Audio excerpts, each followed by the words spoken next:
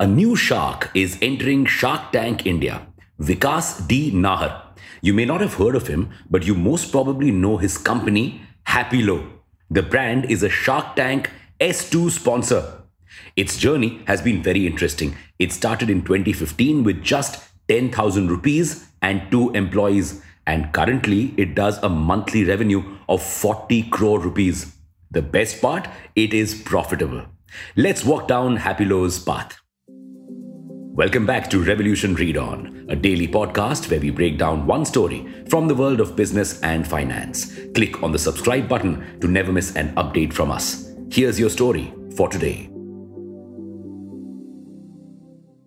Happylo started with a very strong why, providing healthy snack options to India.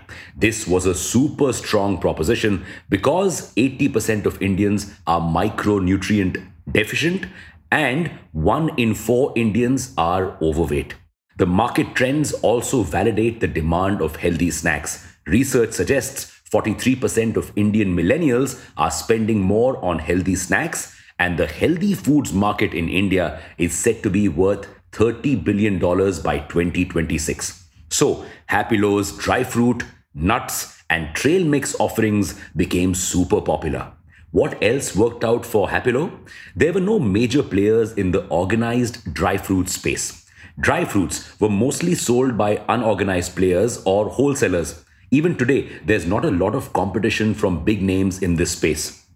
Before Happylo, modern millennials often found dry fruits inaccessible and sometimes also unaffordable. In fact, before discovering Happylo, Team Read On solely depended on parents' parcels for dry fruits. By offering smaller packages and dry fruit bars priced at 30 rupees, Happylo is making it easier for more people to buy dry fruits, nuts, and other healthy snacks. Now, Happylo should also get some nutty brownie points for its marketing strategy. It started with a below-the-line marketing strategy. That means marketing through exhibitions, free samples, and door-to-door marketing. This allowed it to get the word out at a lower cost and rake in profits. And now that it has money, it is spending on above-the-line marketing. Shark Tank ads, becoming a sponsor title to Rajasthan Royals, and whatnot.